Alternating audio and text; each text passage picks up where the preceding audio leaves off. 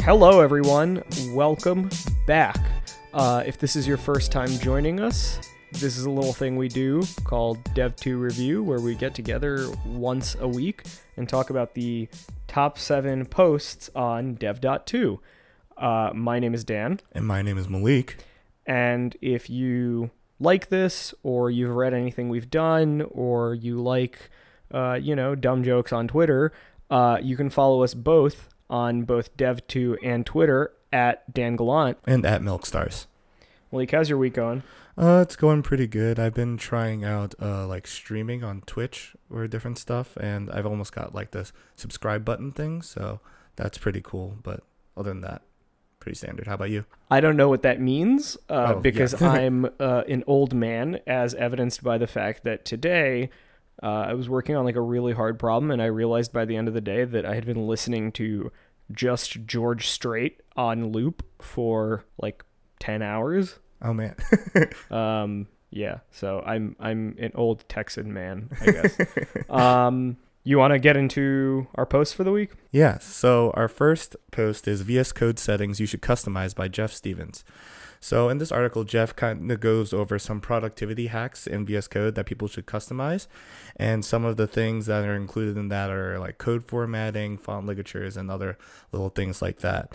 So one of the things that I really liked in his post is that how he said how ligatures could be helpful for people, but he doesn't recommend that everybody use them because some people are used to seeing it read a certain way. Maybe you're used to taking notes and reading a specific way, and then when it comes back to reading. Can you code, explain what a font ligature is? Yeah, so for the font ligatures, it's those things where you have a greater than or equals to sign, where you have literally greater than and literally equals to, and they'll change it into the greater than with a line over it. Gotcha. Or underneath it, yeah. Yeah. So it's essentially taking combinations of characters or certain characters in general used in certain contexts, Yeah, and swapping them out.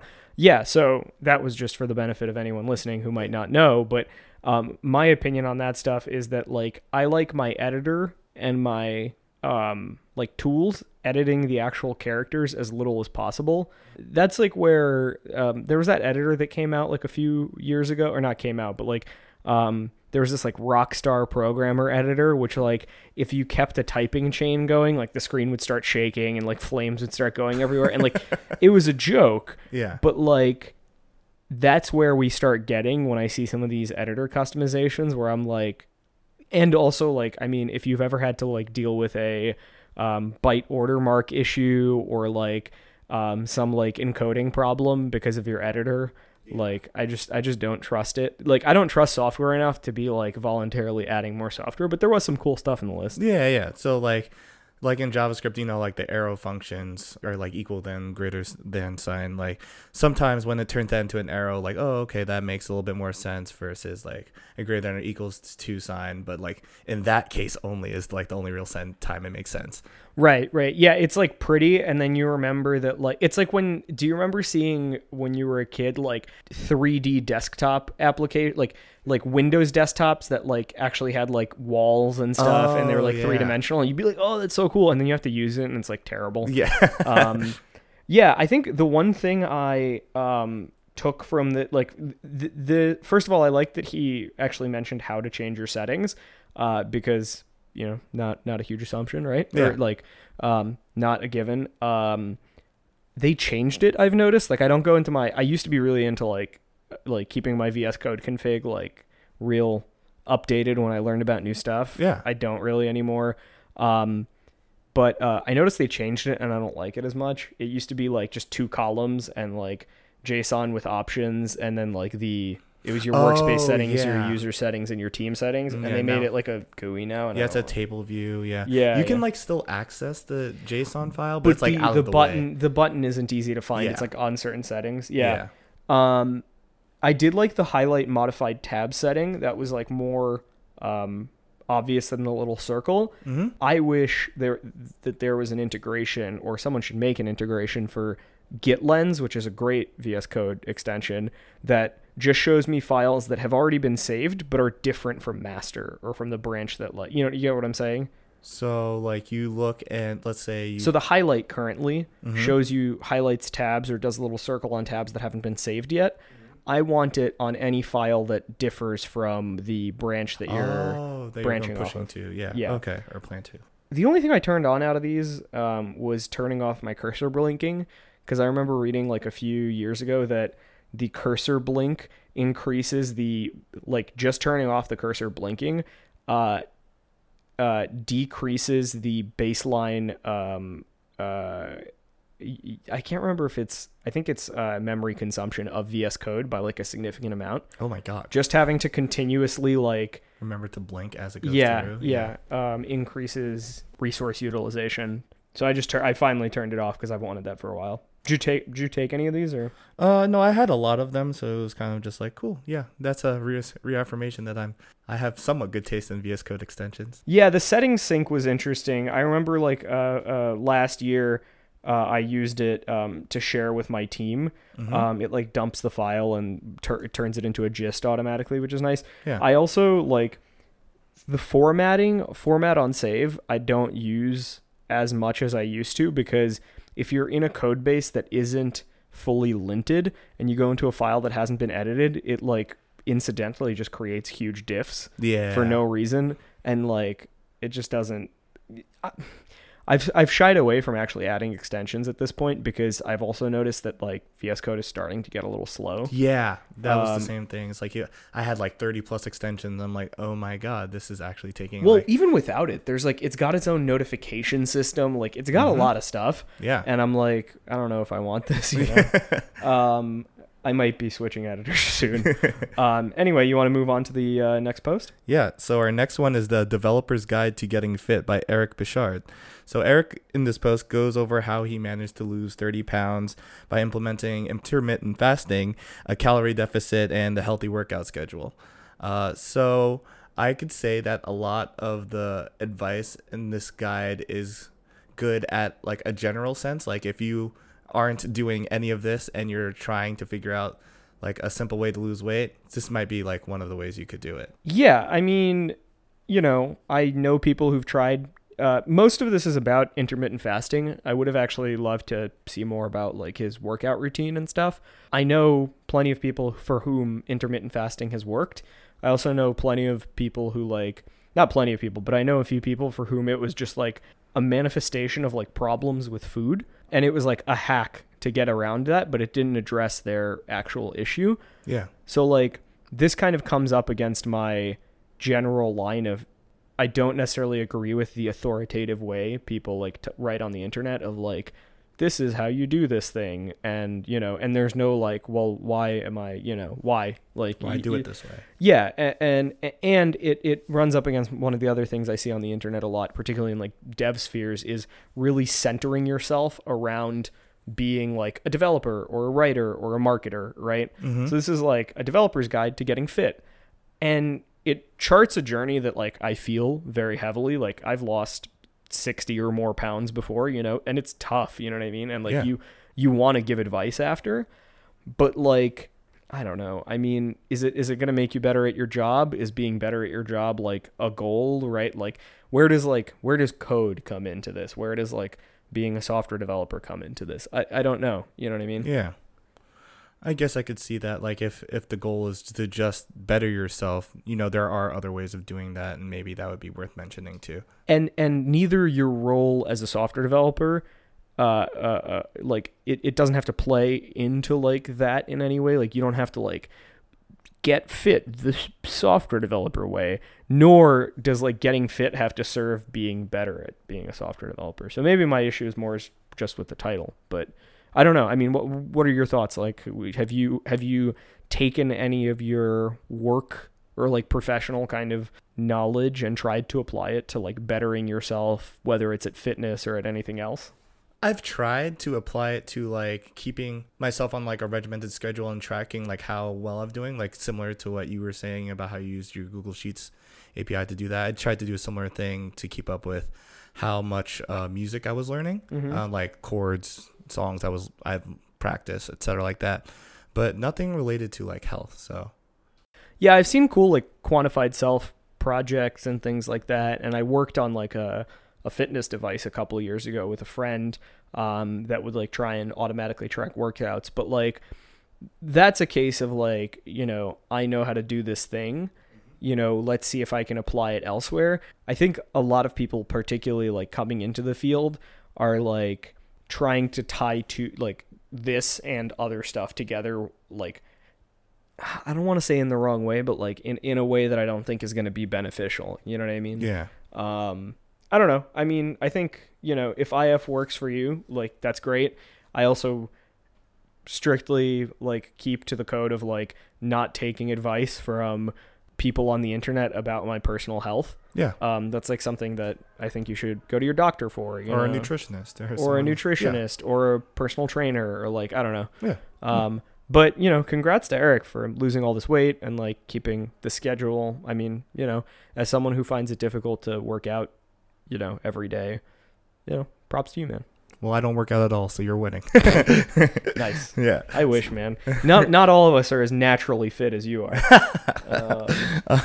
Anyways, you cool to go on to the next one? Sure, please. Yeah, so the next one is Code Smart, Not Hard by Miklos Bertolon. So in this article, Miklos provides 5 tips on how developers can be efficient when deploying large production apps. It will, especially under certain use cases like you're working with React Redux and you are using Axios as an API and you're like bootstrapped under Create React App was the specific example he gave. He provides these different frameworks for how you should write your code that will provide a better user experience in a ton of different ways, which he gets into the post. Right.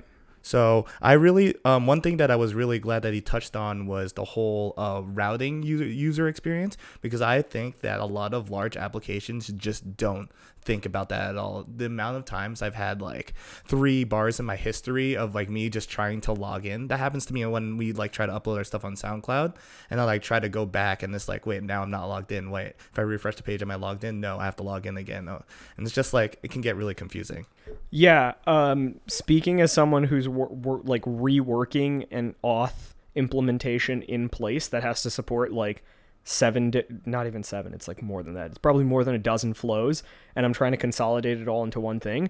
I don't know that it's not thinking about that sort of use case. I think it's not having architected for unseen needs early on. You know what I mean? Like, Sure. I mean, I've had my own like personal apps where I'm like, okay, here's like the protected routes and here's the public routes, and they're all in one file. You know what I mean? Yeah. And like they're handled by the same, like the public router will redirect to the private router rather than having like a top level router and then 2 separate routers, or like it'll have like protected, like getting a consistent approach on this is like difficult because you don't know into the future what you'll need, which is where Miklos's post kind of comes in, is like, here's what you're always going to need. You know what I mean?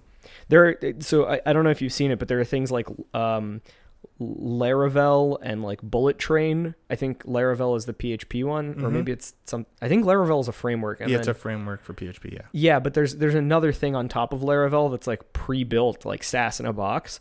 And Bullet Train for Ruby is the same thing. Is like, it comes with a user model. It comes with like the ability to like you pay like $500 and they give you code that does this stuff. And I think like this is kind of in a similar vein. It's like, here's what you're always going to need no matter what. And if you don't end up needing it, like, that's fine. Right. But like one you're day, getting it. yeah. I'm curious. So actually, before I go on to the other subject I want to talk about, this goes back to, I think, an earlier post we talked about a few weeks ago of like running Rails, or maybe this is just a conversation I had. You can like generate Rails projects in API mode where it like doesn't generate any views to begin with, or provide you with like the basic structure to do views. And I was talking to someone and they're like, yeah, I never use that, because even if you're just providing an API, at some point someone's going to need like an admin panel. Yeah.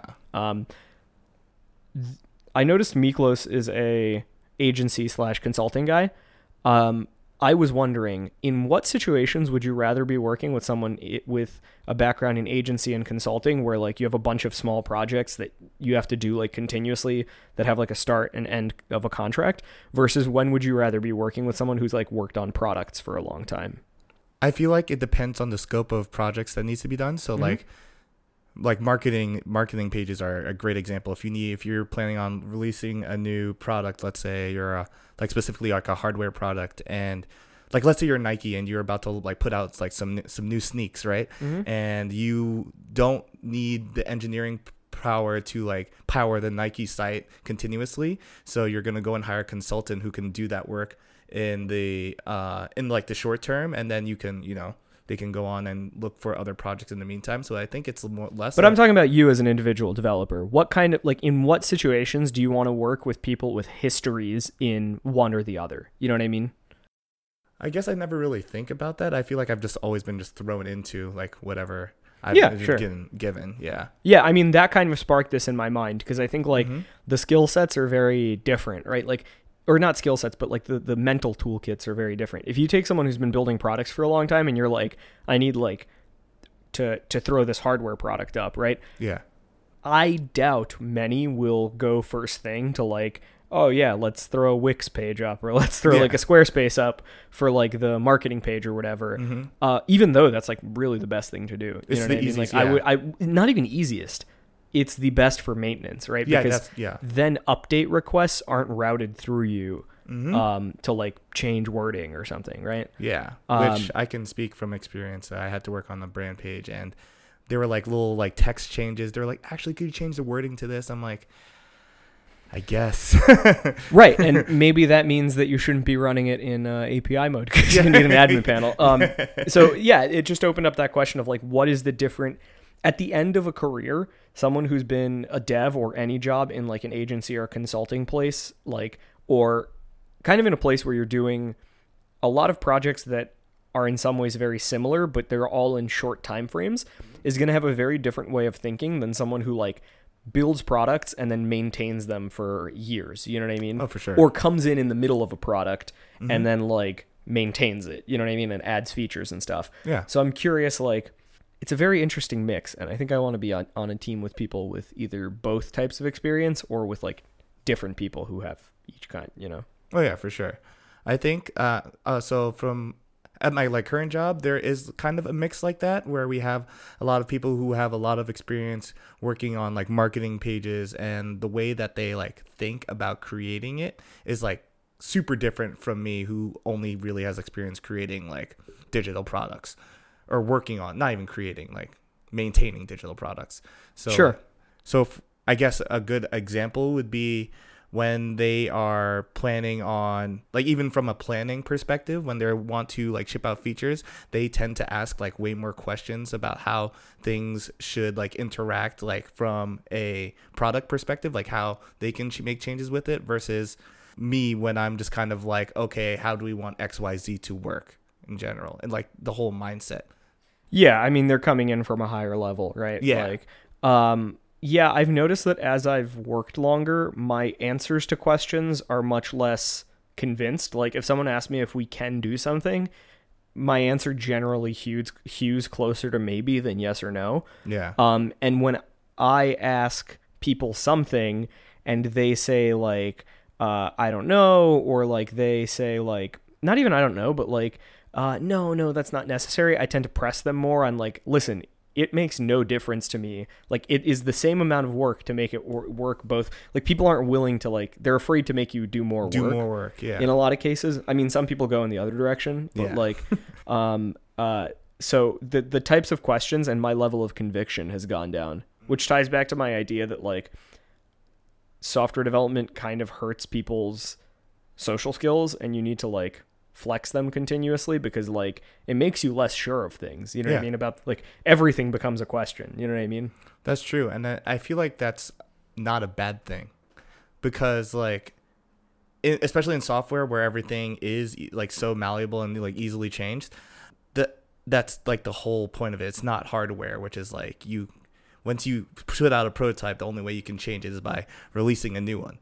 Versus software where you can like actually go in and make like hot fixes and stuff. Sure. And I think like, yes, it's more malleable than we like when we get down into the nitty gritty. People are like, yeah, we have to do it A or B, and no one's like asking like, do we have to do anything at all? I think the first mark of like a developer I like working with is the ability to pull themselves out of a certain context. Sure. You know what I mean? Yeah. I also think it's not necessarily a bad thing, that it makes you unsure, but it's something you just have to be aware of. Oh, If yeah, I for showed sure. you a line of like Ruby code, you wouldn't be able to tell me whether something was a function call or a variable. Yeah. No. No, I'm not saying you wouldn't be able to. Like someone, Mhm. like someone familiar wouldn't be able to tell you because you can do like naked function calls. Oh, And that okay. like when I saw that, I was like, what? And now I'm like, oh, this is actually kind of helpful because it helps you like replace things and like kind of it creates second order effects that are really interesting. Hmm. Do you want to move on to the next piece? Yeah. I feel like we had a good discussion here, but we should move. Totally. Yeah. So the next one is The 14 Habits of Highly Effective Developers by Paul Asaris. So in this article, Paul highlights 7 different habits of highly effective mid-level developers, focusing on things like best code practices, like beautifying code and stuff like that, and a couple of and one mindfulness tip that newer developers can adopt in order to become like a mid-level developer. So Paul definitely touches on a lot of things that lead to more performant code, but like as if we've talked about in like other episodes, what brings someone from junior to mid-level is that understanding that things can be written in the wrong way and be changed later, and that's not bad. Like obviously you're not going to just write things in like a terrible wrong way, but you don't want to make the mistake of making the wrong abstraction early, because the time it takes to find the right abstraction after that can be really expensive. Yeah, you made a lot of very interesting points right there. I will say that a lot of what I see here written by Paul reminds me of a practical object-oriented development in Ruby by Sandy Metz. Oh. But it's a little different, which I found an interesting like sort of not contradiction but contrast. I read so Paul's big tips are: write small methods, give meaningful names, don't clutter your methods with many parameters, avoid too many methods in a class, use stable releases, learn to identify common design patterns, and always think of the next guy. And what I find interesting is that's all the stuff that I came in strongly believing in, well, except for the write small methods, which he says no longer than 20 to 30 lines, which when I've seen write small methods mentioned, it's like 5 lines. Yeah. So that kind of like raised an eyebrow. But this is all stuff I came into my first job strongly believing in, and then I was kind of hit in the face with like what an enterprise code base looks like, and I was like, Oh my God. yeah. I was like, what is going on? Yeah. It like levels of indirection that like, I couldn't wrap my mind around in like, a week. Meaningful names that are only meaningful like hyper contextually, So I would almost say this is like good things to remember, right? It's not necessarily things to like learn, because these are like our core values and we just sacrifice them constantly. Oh, absolutely. Oh, I guess that makes sense. Another thing that he mentions in the post is about how you can use the correct design pattern when you're writing your code. And I feel like I think that's something that's really good for junior level people to like study up on, because if they ever come up into those situations again where a design pattern can be like applicable, it'll save them a lot of time. In terms of one, like just writing code, and two, just like thinking about how you would like also write tests and stuff. And let's say you're doing test-driven development, it's like a good thing for that too. Yeah, that's interesting. I see design patterns kind of coming up again. Like it's a current trend. Things like get popular and then they die off, and then they get popular again and then they die off. I think we're losing a lot of the history where there were people on the other side of sort of like the object-oriented development, like design pattern kind of fight, right? Of like, strong design pattern advocates would often be like, okay, well, this is just like another case of like X pattern, right? And like you would get new ones every once in a while, but there was like a, there are books, right? Yeah. Like, I can't say. I think I treat design patterns like the algorithms that matter more often. You know what I mean? Yeah. Like I think having a good knowledge of algorithms is helpful for when you're just as background information when you're trying to solve problems. Knowing them like the back of your hand is not important. Knowing what they're used for is important, right? Mm-hmm. I treat design patterns the same way, and I treat like principles of good design kind of more importantly than that. And then I leave myself sort of free form. I like to I don't like evolutionary architecture, but I do like evolutionary implementation that then fits into an architecture. Yeah. You know, but maybe I'm free to do that because like a lot of what we've done has pretty much like a lot of what people do nowadays does pretty much fit into like MVC or like MVVM, you know, or whatever. All these other paradigms that are out there. Yeah. Right. Yeah, always think of the next guy. I mean, if you're a selfish person, just always think of yourself because you're going to be back there like 12 months from now. Yeah, and you don't want to hate yourself. Yeah. You know? Do you want to move on? Yeah. So our next post is Sequel Series from A to Z by Helen Anderson, another returning champ of this show. So in this article, Helen covers an exhaustive list of jargon for data. So in this article, Helen covers an exhaustive list of jargon covering stuff that new and experienced analysts should all know. And I loved it because this is just like the AWS one she did like a couple of weeks ago, or was that like back last year, right, in October or something like that. And something that I really like about it is how she also finds a way to like tie it back to like a post from a member in their community on each letter. And it just makes me realize like how, like we said before, how fast the DEV.TO is growing and the breadth of content that's available. And I still constantly get stuck in my own little bubble of JavaScript productivity. Yeah, no, totally. I mean, the number of authors that I saw in here that like I was like, okay, let me like check this out. And A, it was great. And B, it was about subjects that I had never seen on like the front page and stuff. Was really kind of astounding. You know, just some thoughts on the platform itself. I know like new authors and new posts get sort of bumped on the front page in order to kind of keep the community fresh. Yeah. But I'd like to see, or I wouldn't like to. I think it would be interesting to see what revisiting that would yield, because there are a lot of people who, and this is nothing against people who do quality work, show up a lot of times, right? And I would be interested to see some of these like interesting posts on OLTP versus OLAP or parallel processing that like don't kind of make it to the front. Yeah, parallel processing was Helen.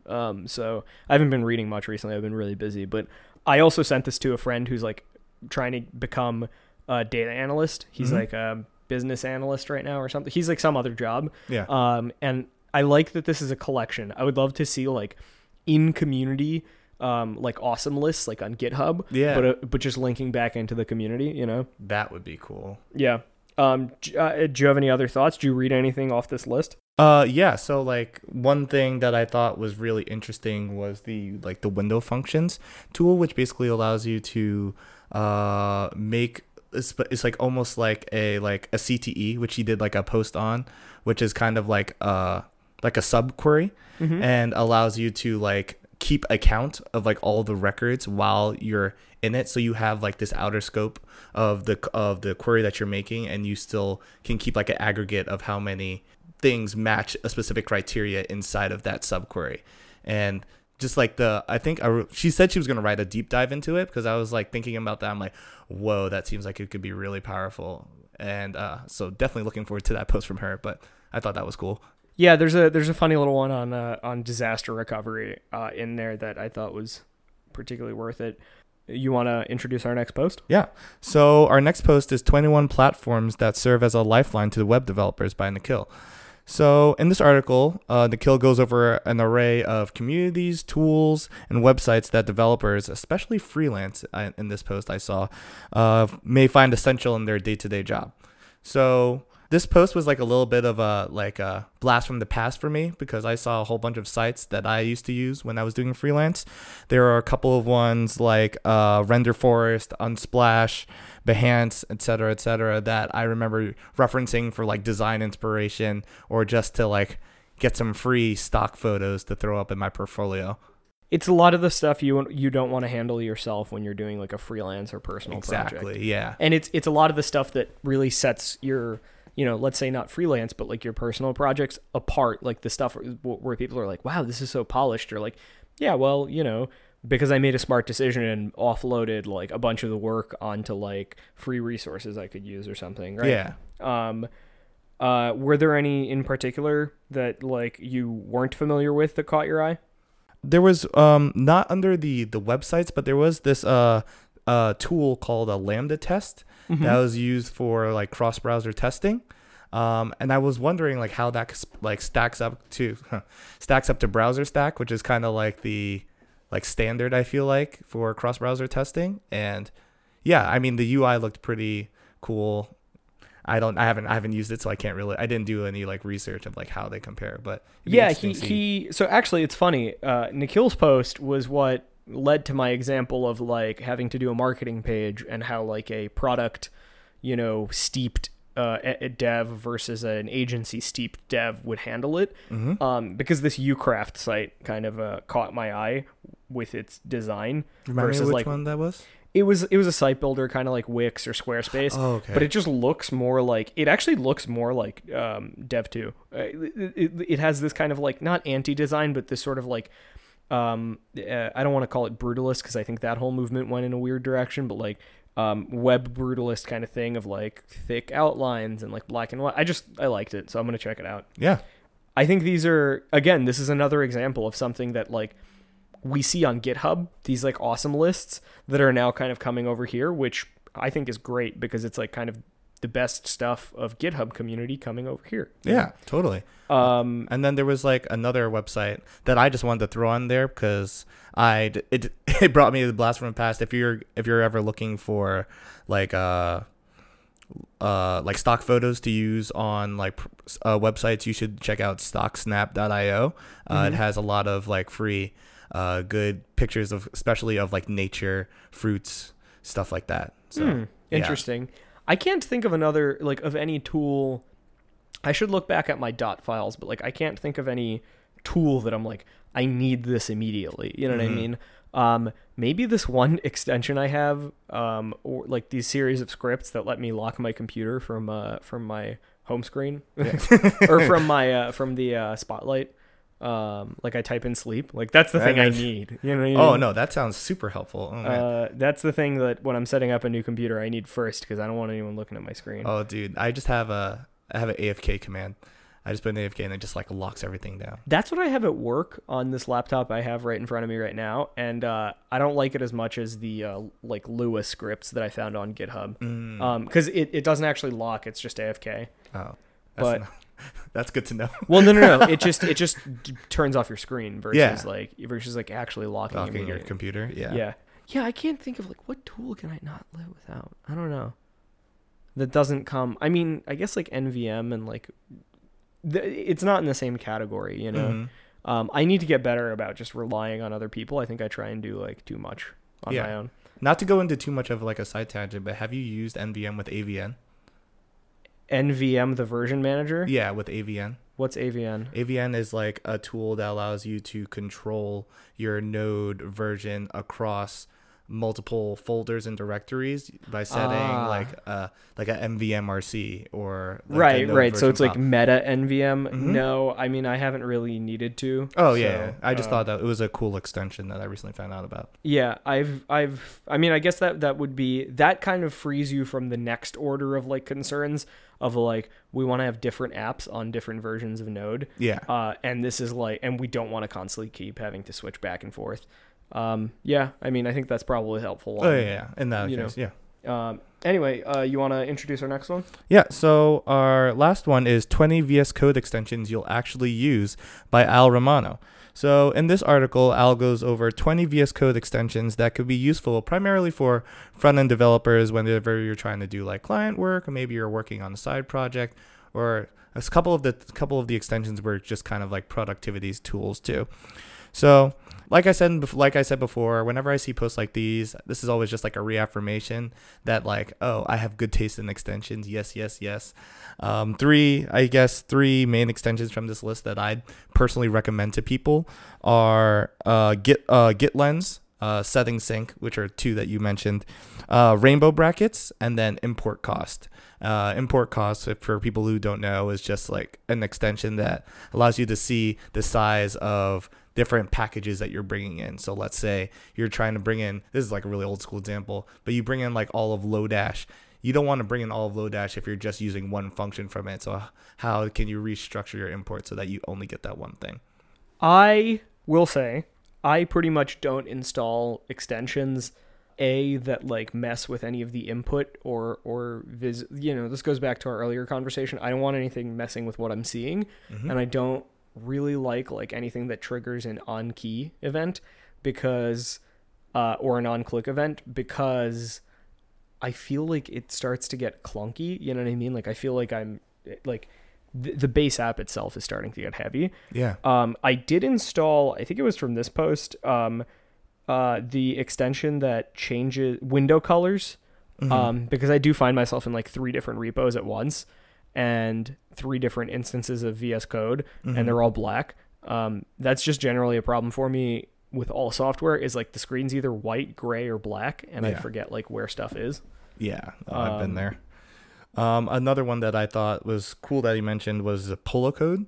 Basically allows you to take like a screenshot of certain sections of code, and it'll give it like the whole like Mac border and stuff. And at first I saw this on Twitter like a couple of months ago. I think like Westboss like tweeted it out, but like I didn't realize you could literally like select portions of code and then it'll put it into that little frame. So I was like, oh, that's definitely way more useful than I thought it was. Right. My only question is, does that belong in your editor? You know what I mean? Or should that be just like its own thing? Yeah. Because it's a screenshot tool, right? Yeah. Yeah, there's some interesting stuff in here. There's a built-in, the live server for local development and reloading is helpful, because I often find myself like having to find some random node module that's like the simplest server. But yeah, I think I've fallen off on VS Code. I think pretty soon people are going to have a new like hot editor. I will say that the Ruby support is, in my experience, much worse than the JS support. Oh, really? Yeah, it's definitely like a JS first kind of browser. And when I've written Ruby, Python, and Go was like fine. Python less so, and then the Ruby support is just like not great. Yeah, the Scala support is non-existent. So. Yeah, it's like even like the stuff that is like that there are extensions for, or like that's supposedly supported, like settings are just broken. So I think people are gonna like fragment back into IDEs at some point. Yeah, people are gonna go back to IntelliJ, I think, if their job will cover. Right. Yeah, I mean, I'm not even sure. Like, I'm not sure about a specific vendor, but yeah, I do see more people like being more into like WebStorm or whatever. Because I mean, VS Code at this point is just like a really light IDE. Like, it's never going to be Eclipse, hopefully. Yeah. And it's never going to be like Visual Studio, but like it's kind of getting there. It's getting there. I feel like it's literally doing what an IDE does, but it's just not loading everything up front like an IDE. Right. Does. It's like it's it's funny. It's the JavaScript approach to making an IDE, where like it's like lightweight, and like, it's like if an IDE was made by what is his name, TJ, who made Express, right? It's like, oh, it's a super lightweight server, but you have to put everything on it yourself. Yeah. And like there's 3 different options and none of them is clearly better. And I don't know. I started writing Rails a year ago and I'm like, this is so much easier. I don't have to think about anything. There's not like 15 different modules that handle, making something click or something. You know what I mean? Like, dude, you should totally tweet this. That's like so true. I should stay off Twitter. Someone today on Twitter misspelled Turing test as Turing test, and I'm like, if we're applying the Turing test to every computer, I'm applying the Turing test to every person. Like, like if I text you like, hey, do you want to go on this trip in a couple of weeks? I'm getting a group together, and your response is maybe. You failed the Turing test. I'm done. Yeah. Like if you invite me to something and I say yes, and you don't immediately text me the time and place or like specifically the address, good, we're done. Failing. Anyway, I think that's it for us this week. Yeah. If you enjoyed the episode, which we definitely enjoyed making, feel free to let us know via whatever mechanism you want. Again, I will say I am at Dan Gallant on both Dev.to and Twitter. And I am at Milkstars on both Dev.to and Twitter. And I'm going to let Malik tell you what he thinks your week should be like, or he hopes your week should be like this week. I hope your week is absolutely fantastic. He's lying. All right. See you, everybody. Bye.